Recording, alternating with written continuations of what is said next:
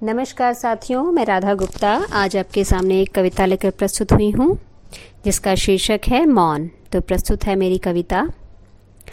मौन की ताकत से अनभिज्ञ कौन है, मौन की ताकत से अनभिज्ञ कौन है, 100 चिल्लाहटों को जो हरा दे वो मौन है, 100 चिल्लाहटों को जो हरा दे वो मौन है।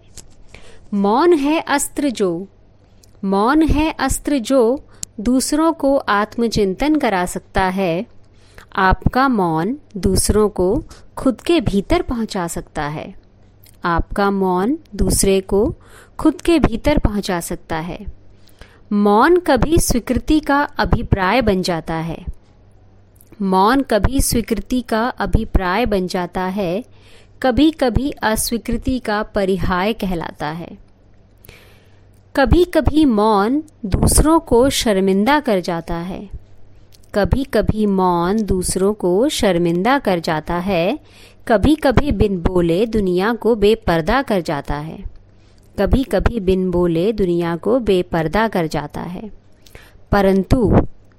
परंतु निश्चित समय से अधिक मौन, परंतु निश्चित समय से अधिक मौन अर्थ का अनर्थ कर देता है, होठों को सी लेने की तमाम क्षमता को व्यर्थ कर देता है, होठों को सी लेने की तमाम क्षमता को व्यर्थ कर देता है। इसीलिए मौन अपनाने से पहले करें अवश्य नाप तोल, इसीलिए मौन अपनाने से पहले करें अवश्य नाप तोल, क्योंकि जहाँ आवश्यक है वहाँ ज़रूरी है कुछ बोल, क्योंकि जहाँ आवश्यक है वहाँ ज़रूरी है कुछ बोल।